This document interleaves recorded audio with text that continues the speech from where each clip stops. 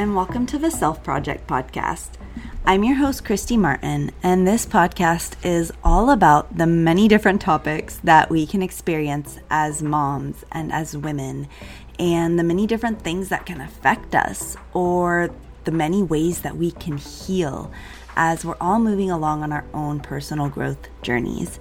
And one of the things that I personally love to share and teach more about is emotional regulation. I know as a mom to 5 kids myself, there were so many times in my journey, especially being a younger mother, that I just could not handle or control my own emotions, let alone the big emotions that were coming from them as well, right? It could feel impossible sometimes not for me just to impulsively react or to yell, to just lose my shiz on them. And so throughout my years of parenting some of my high needs kids, I have really learned to hold space while I'm navigating these emotions and also managing our own triggers and things that are coming up for us. And so I really want to bring that to you because this is really important. So we're going to be having a Managing Triggers and Emotions workshop, and I'm going to be talking about how to identify the big emotions, how to navigate the emotional outbursts, building emotional resilience, and how to use human design. Okay, we're going to be talking more about the emotional solar plexus and the different emotional waves that the defined solar plexus can experience. So if you are at all interested in that, the link is down in the show notes, or you can visit www.theselfprojectstudio.com/workshops. So I hope to see you there. And now let's go ahead and dive into our latest episode. Welcome back to the show today, and I am really excited to be able to welcome on Lisa Brumm. And Lisa is the CEO and founder of My Financial Girlfriend, and I am just so thankful that Lisa, that you could take time to be here today to share more with us, because what Lisa's going to talk about today is so important. She's going to talk to us just more about finances and money and all of these things that we kind of learn about, but then, like you said, we drop into the adult world and it's like, what are we really doing? I have this checking account. What now? So Lisa, again, thank you for being here today. If you didn't mind, will you just give us kind of an introduction to yourself? Who are you? And what was it that really brought you around to wanting to create this for other people? Yeah, absolutely. Hi. Well, thanks again, Christy. I really appreciate your time today. Lisa Brumm. I'm born and raised in Portland, Oregon. And what brought me to it was kind of a cry in my inner gut, a calling, if you will, or just purpose driven, because what I was seeing, I grew up and I went to school. I actually thought I was going to be a CPA. And I was taking French classes, and I had to take some, elective class. And so I picked Accounting 101 because I'm sure it was at the top of the list. And it clicked. Things in my brain was like, oh, there's formulas and everything balances. And it has, you can figure out where the error is by looking at, in the reconciliation of it all. And there was these great formulas. And so my analytical side of my brain, I felt, was fueled, right? And then with French, and I had been, tested into the 3rd year French class because I had so much French in high school. And I'm sure that was where my creative juices were flowing, right? And so when I took the accounting class, I was like, oh, well, who doesn't need a French speaking CPA, right? And so I went down the CPA road. I worked and interned for a CPA firm during tax season. And honestly, I was probably very motivated to not just sit behind a desk and a computer and, staple tax returns together. So I ended up working for a bank. It was actually the bank that was in the same lobby of the tall building that I was interning through. And the banking world was fascinating because, if you can't tell, I'm kind of an extrovert, and I love talking to people. And I was stuck in these cubicles upstairs on the 15th floor stapling returns. And I turned in my application, and within 3 to 4 days, I had an interview and a job. And so I went into the banking world, kind of forgetting about the CPA world, because it just it was much more solution based. People came in, they had a bounce check. How did I do this? And I'd help them through it. And I could reverse the fee. You had, the authority to make it right for the client. And I always felt that culture really helped propelled me into being a financial advisor. And once I got into licensing and investments and insurances and estate planning and everything that goes into, the world of financial planning, it clicked. Everything was just perfect for me. And I saw a huge gap. I saw that the financial industry as a whole, and I'm being very general blanket here, but they pretty much ignore women and they ignore people of color because we are deemed not making enough money, right? We make less than male counterparts, or we're just not, we don't have $250,000 sitting in our checking account because they judge us. They look at us, how we're dressed. They judge us based on the appearance or the cover of us. And then they kind of dismiss us. So they might answer a few courteous questions, but nobody's actually out hunting you down, so to speak, right? And I just felt it just made me sick. It made me sick inside to see that, how dare they, or, the big they, how dare they ignore and dismiss people because of how they look or where they live in the city or whatever. And so I just felt like there is a huge gap and job security because there's a lot of women. And guess what? We are the biggest purchasing power on the planet. And their statistics are showing even through COVID and the pandemic that women are actually starting to outpace income compared to their spouses. And we're actually buyers, like by 52%, we're buyers of big ticketed items all by ourselves. So I think one thing is women are good stewards of money. We actually take care of we're born nurturers. We're born to take care of our families and our, maybe extended families. And then if we deem that we have enough money and maybe even a little surplus, we look to where can we put our money to good? Where can we give to the charities that we care about? Where can we help our community? So we're big volunteers. And so all these things just don't match up. And that's why I think coming up with my own financial firm, I was kind of always just disappointed with the 8:00 sales meetings on Monday, because all it was a bunch of guys showing another bunch of guys of how to sell life insurance for the day, and I couldn't fathom working with a client and not wanting to help them from wherever they're at, from the point of view of I get a lot of people going, I just don't know enough. I really am kind of bad at this. And I don't know what I'm doing. If I have extra money, where should it go? How should I invest it? So all these questions just lead to education and knowledge. And that's what I really feel that my firm is most noted for, is the financial literacy and working at people's pace and the way they digest the information and how it can fit into their lives. Because as I was saying before, we're really not taught a lot about money. We're really poorly educated as a first world country. And in fact, there was a stat that came out recently, and it was I think it was US World News and Money.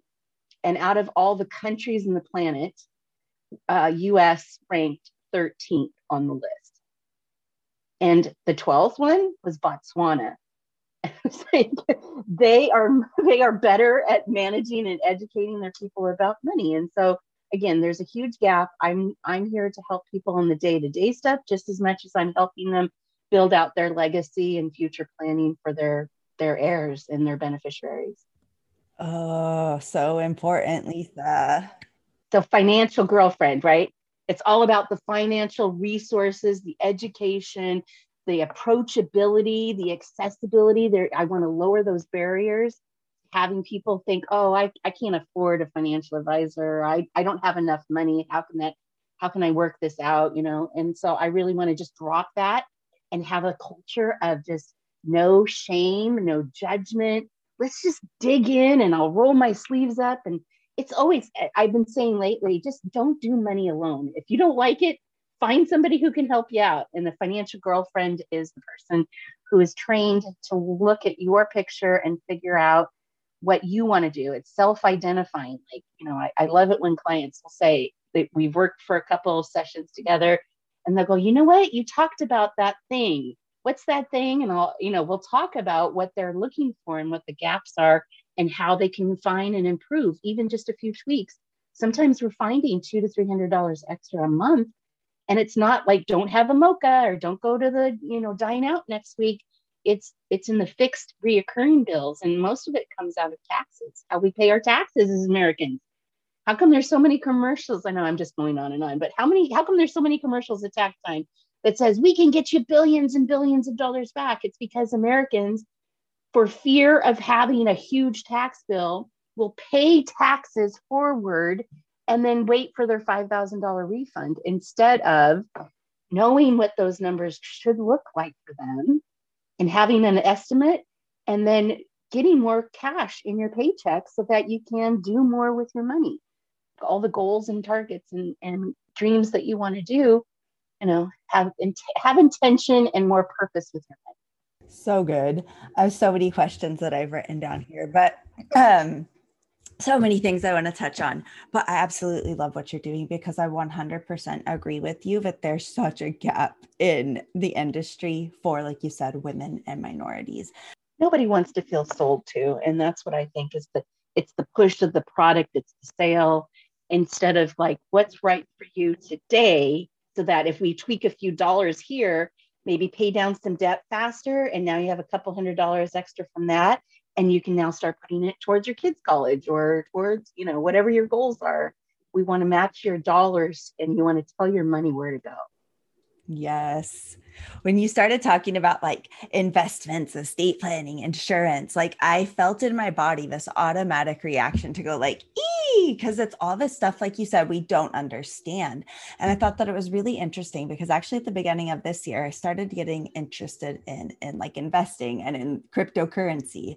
So I just started researching, looking into it. And I found myself thinking the same thing. There's such a lack of women in this area and women educators. And it was so interesting to me.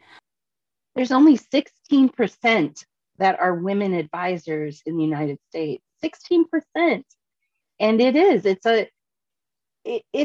it's formidable for a woman to want to be a financial advisor because it is commission work. And so that's the other kind of problematic systems that are created within this industry. And so I just, there's so many, I mean, we could dig into all kinds of aspects of this. Yes. So would you say that women invest and spend their money differently than men? I'm sure. Yeah. They use their heart and they use their judge, I give everyone credit, everyone, not just women, but critical thinking skills, right? I'll say you've adulted your way to this point, as long as you're not living in your car, because that takes a whole nother set of, tools and ways to help, but, and resources. But, as long as you are earning income, and again, it doesn't matter to me and to those that I'm training to be financial girlfriends, does not matter if it's $1,000 a month or it's, or it's $10,000 a month or $100,000 a month or whatever it is. It's that I don't see a difference between those that are just maybe starting their businesses and still kind of just barely getting by, but they know that, it'll hit or they'll be able to sell more product. To those that work at major company, here in Portland, we have Nike and Intel and all these big companies. And I work with some of the executives out there and they make $500,000 a year and they do exactly what my, $700,000 or $72,000 couple might do. It's like they have credit card debt and it doesn't get paid off every month. And they throw $2,000-$3,000 at these payments and it just never quite goes down. And they're in the same cycles because it's the same mindset and the same education or lack of that gets people in the same boat. I'm so glad you brought that up. I'm thinking early on in my marriage, me and my husband, we started out, like you said, we very much lacked financial literacy, but, we started out, on an income of like 40 to 50,000 when we first got married. And as we progressed through the years to like a 6-figure income, we still found ourselves living paycheck to paycheck. And it was so interesting to see that progression and, to learn along the way. And we've filed bankruptcy and we've, educated ourselves. And now I find myself in the position, I hear my children in the background, sorry, we'll edit them out. Now I find myself in the position actually of now wanting to start teaching my children, because my oldest right now is 15. And I think about, the things that I was taught or was not taught in school. And, seeing the way that it still is, they're still not being taught a lot about it, and thinking, God, what skills do they need to be equipped? Like, what do I even need to teach them? Because sometimes I feel like I don't even still know everything. Well, it's funny because I've been journaling a lot, and I feel that there's just as part of me, growing up. I grew up kind of, same thing. My parents were very, modest incomes, and we kind of, was a family of four. My dad worked, my mom worked part-time sometimes when they needed that extra bump in cash, and maybe they knew Christmas is coming or something, and she would go work for a florist shop. But yeah, the thing is that for kids, especially, I think you're either born a saver or a spender. And savers don't want to spend and spenders don't want to save, right? So I think the thing that we have to battle sometimes is making it fun. And that's the other thing, is I don't think finances or even talking about money is fun unless, even lottery winners, they don't keep their monies in their pockets for, the average is 5 years and the money's all gone. And so all of these things lead to looking at ways to make it fun. And so I use my child, my oldest, he's 29 now, and my youngest is 20. But when he was just like 6 years old or so, and I was the mad dasher. I was working for the banking systems, and I was, picking him up and getting him from daycare and dropping him off at grandma's so I could go do a night networking meeting or something. And so I was like, well, I hated giving him, fast food through the drive-through, but I knew that I needed to get him something in his stomach. So I drove through like what we thought would be the least worst of all the drive-through foods. But it was, it's one of the little bags with a cute little toy at the bottom. And then they, are shoving down some French fries and a cheeseburger or something. And he'd rip the sack and he'd look for the toy first, right? And he'd dig in and he'd look at the toy and he goes, oh, what is this? This isn't a good toy. And he kind of tossed it over into the passenger front seat. And then he proceeded to eat food. And when I got him dropped off, and then I went back into the car to sit, and I picked up this thing. It was in a plastic wrapper, and I opened it up, and it was a little tiny bank, and it had 3 sections with 3 slots across the top, and you had stickers, and the stickers, said charity or spend or save, and so I just slapped them on there, put it together, and I put it in my purse. And later that night, I set it up on his dresser in his room. And he started, like he would like, Mom, can I walk the dog and get 50 cents? Or, he'd think of clever ways to get some change from my pocket. Can I go wash your car? And he hit the headlights and asked for $1, right? So he'd always want change. Like his dad would let him go do something and then give him some 4 quarters. But he was like, and what it was doing, and I think he's a natural born saver, like his mama. But he wanted to make sure he had enough coin to drop in each section. And I don't know that he was really reading what those sections were, but he just liked the fact that there was 3 holes and he could drop it into 3 separate sections. And to this day, he does that. He puts all of his paychecks actually go into his savings account as a direct deposit. Because he told me when he was first signing up for, his job, he's like, well, isn't that where I want all my money to be anyway, Mom? And I know how much my rent is, my car insurance, and I know how much my cell phone is. So I just move the money that I need to make sure I have enough to auto pay my bills. And he has money. He has thousands of dollars sitting in his savings. His goal is right now to buy a condo or a small house so that he can not have to pay rent anymore. So, I think that hopefully by osmosis, he's learned some things. But he and I have really great conversations because it's targeted saving. You're saving because you want to go on a trip. We'll call it Disneyland.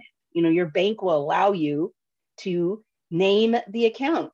In day and age of technology, you can just open up 7 different accounts and you have one for each child, or one for the trip and one for the house repair and one for the new car that's coming up in 2 years or whatever. And I just say, let's just come up with your dream list and your goals and your wishes. And then let's just match it to where you want those dollars to go based on time. So I try to make it fun and easy, digestible. Oh, that's what I loved what you just said there, digestible, because I'm thinking when you're saying you can open up the account for this, this, and this, and I'm like, there's so many options. But like, I think for myself, I'm like, I've never even navigated to look and see what the different options are as far as like we said, like saving and investing, because I don't understand it and it gets over. Yeah. Well, I mean, it started simple, really. Savings account and having enough money. In fact, it's not wise to invest until you have enough money, a cushion or a plan for a cushion, of systematically putting money in every month, because emergencies, pandemics, people lose their jobs. So having, the rule of thumb is generally 3 to 6 months of living expenses sitting aside in an ATMable. Can I get my hands on the quick cash? Because plumbers are expensive over the weekend, but you got to have them if the water's rushing out. And just having the emergency funds, but I also call it opportunity funds, because if you know that you're going to go on a Christmas vacation and we're 6 months away, but something goes on sale at Costco and somebody wants a new barbecue, maybe well, yeah, if we dip into the Christmas funds, how fast can I replace it to make sure that we can get the airline tickets by September or something like that. So again, it's just a matter, most people will ask me a how question around money, and my brain won't let it go until I come up with many different ways to get there, right? It's like the minute you say how can I, all the synopses are now putting pathways together to give you ideas and give you solutions and ways to look at your money differently than you did before. And I love that because we're not taught that. So I love that you're now teaching people to do that. Um, I love to hear either born a saver or a spender, and I'm like, I'm a spender for sure. Yeah. Well, and you can support that. You can support yourself. And that's the other thing. People, spenders, maybe you get yourself into some guilt or some like, oh God, I probably shouldn't, but I got it, because it gives you that rush of of adrenaline, and just like you feel satisfied, really satisfied to be able to spend money. That's cool. Just make that a separate checking account, maybe with a totally different ATM card, or put a nail polish on the corner, and just earmark whatever is the right amount. Make it part of your line item budget in your fix. So, $50 every paycheck goes into my spendable account, and call it that, get to yourself. Because again, if you work hard and you do, you're paying your bills and everything's going fine, why should you feel bad about spending money that you earned, that you put aside for just that reason? Spend it down to zero and go to the outlet malls. I mean, whatever it is, but don't make it part of the evaporating money that already happens off the checking account. Make it an intentional account that has 500 bucks. And when it gets to 500 is when you get to go crazy and go buy yourself a Coach purse or whatever it is that you want to do. These are incredible ideas that you're giving us, because I think too oftentimes, like how you say, it's just evaporating out of the checking account, because I thought there's such a period of time where I was overwhelmed by even looking at my account because, so many things were going in and out. Yep. Yep. Just like it was overwhelming to even look at. So I would just look once in a while, can we buy that? Okay, we have the money. And, that's a terrible, terrible strategy. Yeah. Well, and then honestly, But that's pretty much what everybody does. I mean, I'm not making up anything that I'm not hearing from people telling me what they do, or I just have an awareness. I think part of the hard part, really, the kind of the bite size, if you can take it bite size, that's the best way. But sometimes it feels like you're taking a bite and then, oh my God, how did I get myself into that? Right. And it's just, that's where the overwhelm and the anxiety shows up. And so my whole goal too is to bring it down to a place where money is a tool. If you got enough, if you're spending as much as you make, that's what most people do. And it is kind of like purses, right? It's kind of like you buy a big purse. I know it's going to be 70 pounds by the end of the week, because I'm going to be carrying everybody's sunglasses. I'm going to have my own stuff. Somebody needs, we're going to have my daughter with her combs or brushes. I mean, it's like, oh, mom, carry this, and I just have this. So I try to carry a little purse, just so it has my my debit card that I'm going to spend on, and my ID and a chapstick. I just want a little tiny purse, because nobody can ask me to carry their sunglasses if I have this little tiny purse, So that's the point, is that we do that with our paychecks, right? We, like you said, you make a little bit of money and you start getting raises. And again, it's like you get a 3% raise and you go, oh, well, okay. I guess, nobody thinks like 3%, that means it's this much extra in a paycheck. That means that much extra goes to those accounts to make the savings happen faster, or pay down the debt faster and all of that. And there's tricks around, money hacks. I call them money hacks. There's money hacks around every aspect of our daily life, our money going in and money coming out. And we just, again, we're not taught that. And I'm trying to get that word out more and more. I'm we're doing a lot of workshops. I'm teaching women advisors about the My Financial Girlfriend client experience and how to exceed people's expectations so that it does become like, you want to lease a car or buy a car, I got to call my financial girlfriend. That's what I want them to think automatically, right? It's like anything around money, I want to bounce an idea off of somebody who will sit and listen and not try to sell me something, but just listen and maybe already know my money situation, so that, then we're really working with whatever buckets you've got so we can figure out your time. I love that. So, do you have like a certain formula or like a recommended percentage that you say like goes towards savings, towards living expenses, towards fun, all those different buckets? Like, Yeah. I don't have a set formula, but there's several books. There's one book called Profits First by Michael McCall, which I can never say his last name. Forgive me.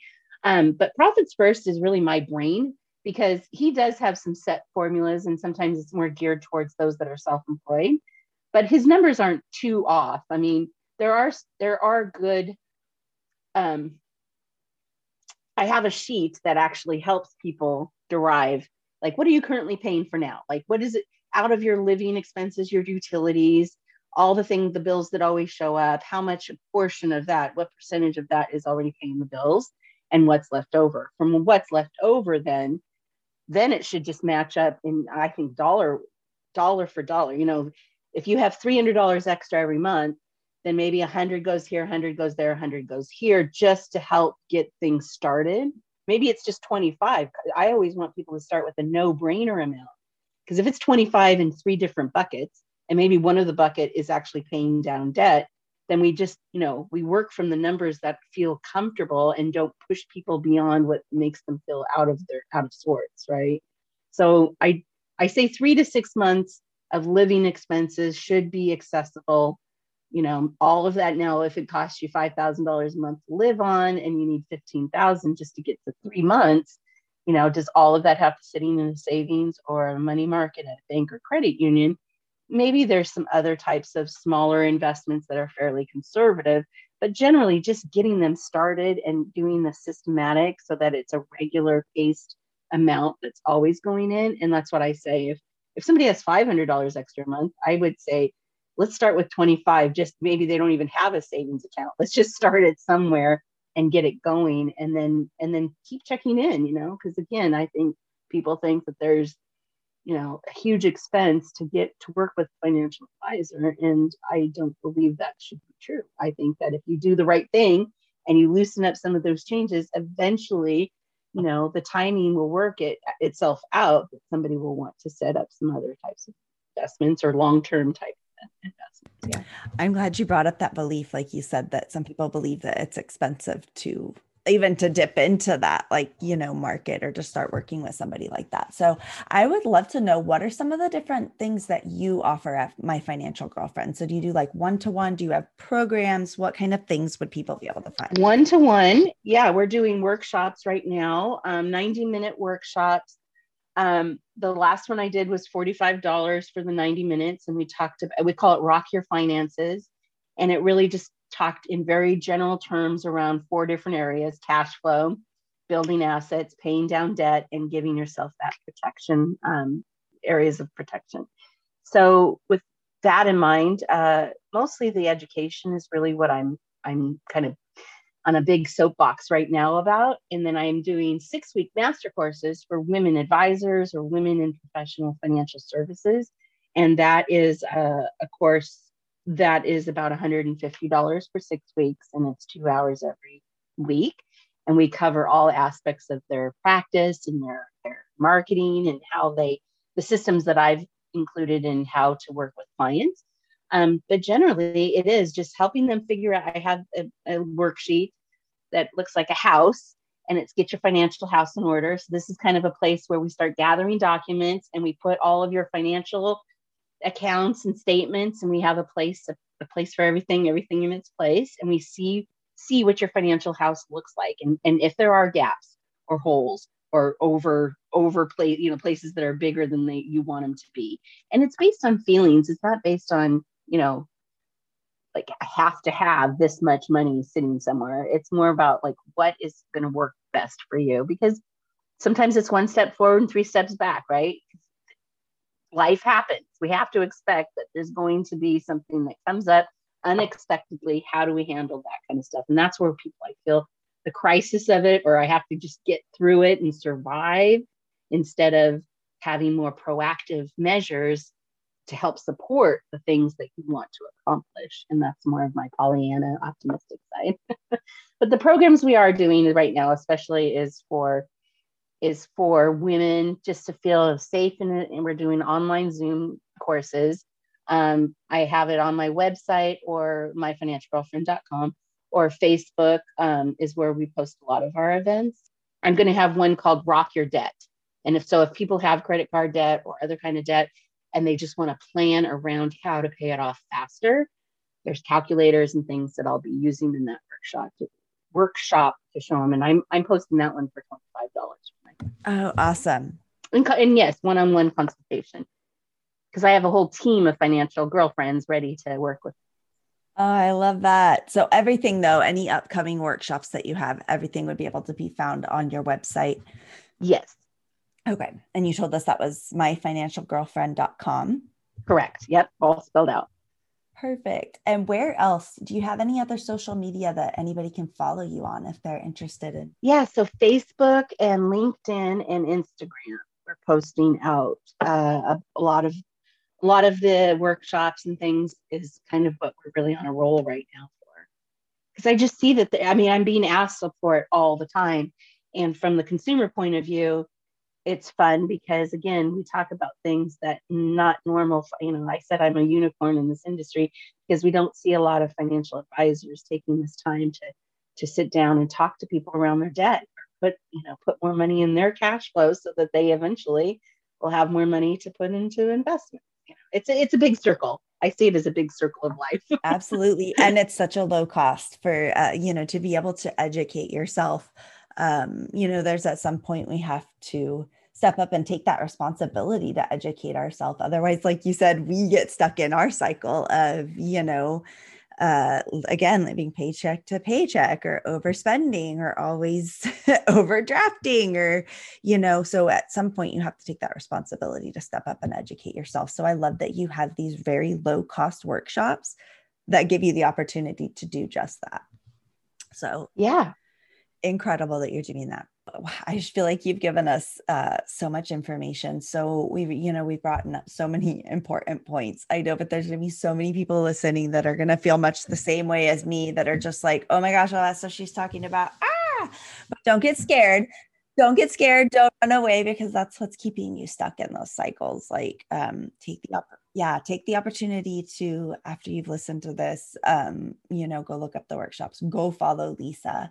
And as we kind of like close out, maybe you could offer us like 1 or 2 of your top money hacks that you share that they can walk away with. Yeah. Well, usually it's that savings. Most of us just do a direct deposit to our checking, and that's where the evaporation happens. So, and it may take some logistics to set it up, but do a direct deposit to your savings, and then sweep over how much you need to pay that week's or 2 weeks worth of bills. So there's some adjustment there. The next money hack has to do directly with credit cards. Basically, there's most women tend to round up. So if you have a statement and you know that you can't pay off the balance for that credit card, say it's a $50 minimum payment, we all go, oh, I'm going to throw $100 extra at it. So it's $150, right? Well, we think in our minds and we think that the 100 is actually going in as a principal only payment. And in 2000, lobbyists from financial institutions with credit cards were able to sneak in a couple of sentences that said, instead of dividing your interest rate APR against your credit card outstanding balance by 12 months, 12 times, they were able to divide it by 365 days. So it becomes a per diem compounded interest rate against your bill. So even if it shows $50, we also know that it'll never pay off if I just keep paying $50. Like it'll take us 45 years to pay it off, right? Well, without using it over and over. So what happens is that when you pay the 150 all in one payment, then they're using the per diem against the extra as well as what the minimum was. And now your $100 might only be $56 to principal instead of to the other way around.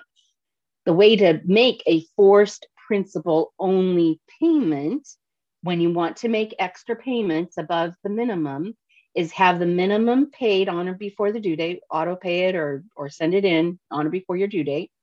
And then just only wait 1 or 2 days once you've seen it post, because they can only now collect the interest that's accrued until the next payment hits.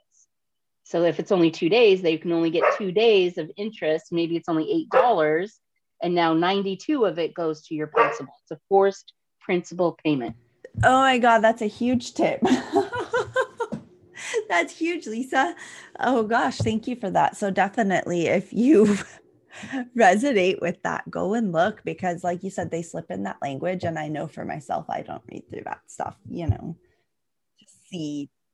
Nobody really sees it. We don't even know where to look for it in our statement. And some people might be skeptical. And I said, here, let's just try it. Let's do a test for a couple months.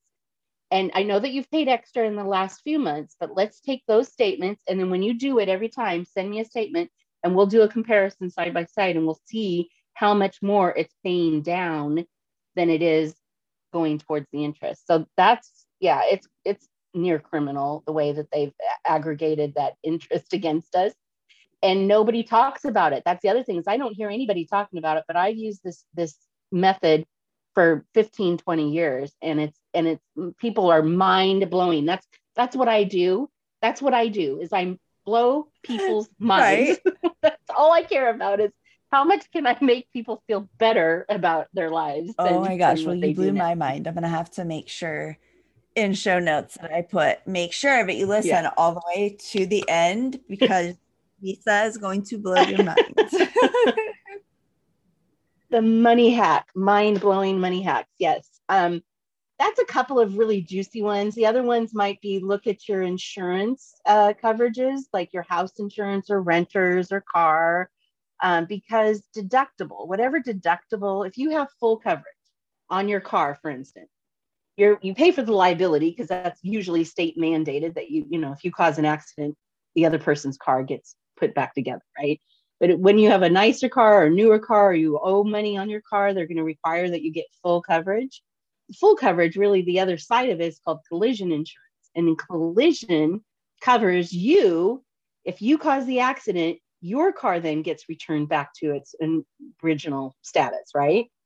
Repair status. So if most people don't question it. They just say, hey, I need insurance. I'm going to drive it off the lot or whatever, right? Hey, I'm going to get new insurance. Or get a new agent or something. They might shop it a little bit, but even shopping it, most people, again, average people have either a $250 or a $500 collision deductible, which means they have to put out $250 or $500 to the car repair place. And then the rest of the bill gets paid by the insurance company, right? Well, what happens is that if you've driven for, I'm 57, so I've driven like 40 years of my life. If I had gone with a higher deductible, like $100 or $1,000, sorry, or $2,000 on a collision, then that means I would have been paying lower premiums. And I think about that. If it was even $8 a month for 40 years, that's thousands and thousands of dollars And knock on wood, I've only been in a few accidents. So the idea is that you look at your record, you look maybe if you have some teenagers that are coming up driving, get them a beater car so they don't have any collision insurance to fix it, right? I mean, the idea is that, again, just knowing what your numbers look like and awareness of how much you're going to pay out. Like I get people who will look at their insurance and go back with questions to their insurance agent. I'm not here to have them fire anybody, because I don't sell car insurance. But why wouldn't you just say, give me a higher deductible so I'm paying less in premium? And the insurance agent, again, their commissions, so their paycheck depends on how much premiums that person's paying. So they might talk it out of it, because like, oh, you're only going to save like $8 every 6 months. Well, even $16 for the next 40 years of my life, or 30 or whatever it is still thousands of dollars. So the idea is that you just make it right for you and your family situation to again, pinch pennies wherever you can find them. And that's another money hack that I have, is just look at your deductibles and quote them higher than you think. And maybe you wait until you can get that savings account to equal 1,000. I'm not trying to put anybody out on the hook or anything, but making sure that you're pinching those pennies. Put maybe one of your accounts is the deductible account for the car that is going to have the full coverage, So again, positioning money so that you have backup contingencies. It's squirrels putting nuts in five different trees. That's kind of my vision on this, is you just want to put all your little nuts wherever you can so that you have access to the money when or if things go awry. I'm going to go look at all of my deductibles right now. I'm just like, as you're talking that, I'm like, it makes sense to me, how you're saying that. Because I'm like, sometimes my deductible, I think is $500. Well, we've not used it, but I actually needed to have a windshield repair done within the last couple of weeks. Well, it was cheaper for me to just pay for the windshield repair than to even pay my deductible. So, and claim it, because then the claim shows up on your insurance and could increase your premiums as well. So yeah. Yeah. Nope. It's totally true. House insurance. I have clients that have, they have $500,000 houses, and they have a $500 deductible if the tree falls on the roof. And while that's nice not to pay only have to pay 500, it's actually more prudent to pay.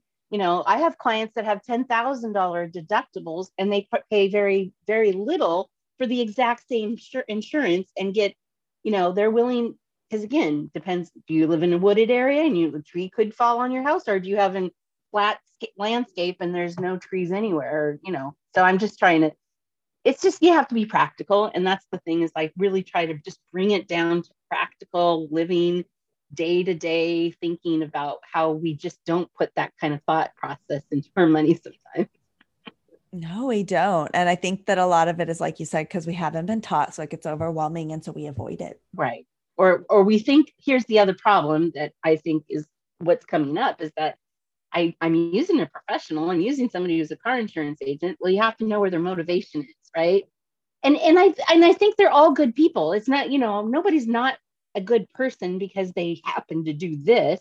It's just that it's the industry, the money industry is forcing people to maybe just like, oh, they can handle 500, and that means I get, the $8 extra a month in premium. So and they work with 1,000 people, so they're going to have a nice paycheck. It's just the industry pays well, if I feel, because all the cities out there with the big tall buildings, all of them are normally owned by banks, insurance, and investment companies. The financial industry pays well. And if you do the right things with clients right from the get-go, they'll be, longstanding clients, and you're training them to think about their money. And it's all of our responsibility that are working with clients around money or finances. I just think it's the best thing to do, is do the right thing first. So good. I'm so glad that you're doing this. And I'm so thankful that you came on to share with us today, because I feel like we've got so many golden nuggets in this episode. So I just can't wait for everybody to be able to hear it. So Lisa, thank you. I get jazzed up by this. Yes. So thank you. Yes. I mean, I'm even getting excited about it. And like I said, usually I tend to be like, Yeah. And I'm Yeah. like getting excited. I'm like, oh, I'm going to go look at all my deductibles and open up some savings accounts. And so I love that. And that's just right there, shows that you're right where you're supposed to be, teaching this, sharing with other people, giving that passion to them so that they can learn and we can, change the course of the future really for ourselves. Yeah, I would love to be considered a catalyst in how financial literacy gets more approachable and more access to all people, no matter any walk of life. They all, everything could be so much different. And I love, like the phrase that you teach a man, you've taught an individual, but if you teach a woman, you've taught the village. And I want to be part of that village of just shared knowledge and shared information and helping people just better their lives, even just, little bits at a time. Yes. Lisa, thank you for being on today. It has been an honor to have you here and have you sharing with us. Thank you very much.